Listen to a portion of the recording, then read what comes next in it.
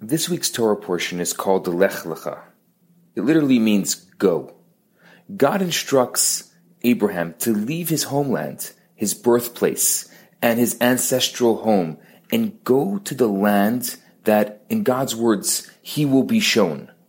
Now, according to tradition, this is one of the 10 tests that Abraham faced in order to prove his total dedication to God. To be willing to make that leap of faith and just travel off to an unspecified location, especially at the age of 75. I mean, that's incredible. Just the fact that you could leave your homeland at 75 is worth praise. But honestly, what does it mean to me? I don't live in Haran, and I'm definitely not being instructed to journey off into the wilderness. So how then is God's instruction to Abraham applicable in my life?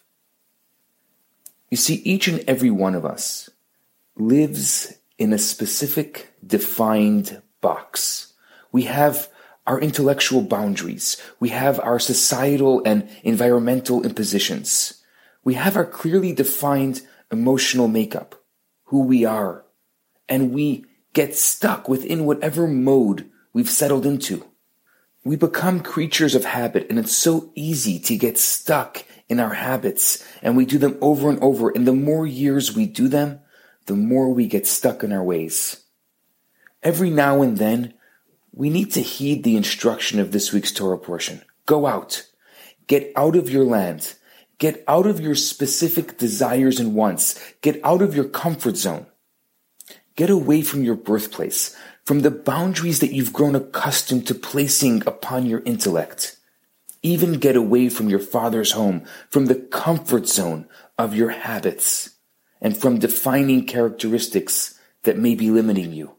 Realize that you can go far beyond, and recognize that your essence is beyond definition, because it's one essence with God, with the infinite.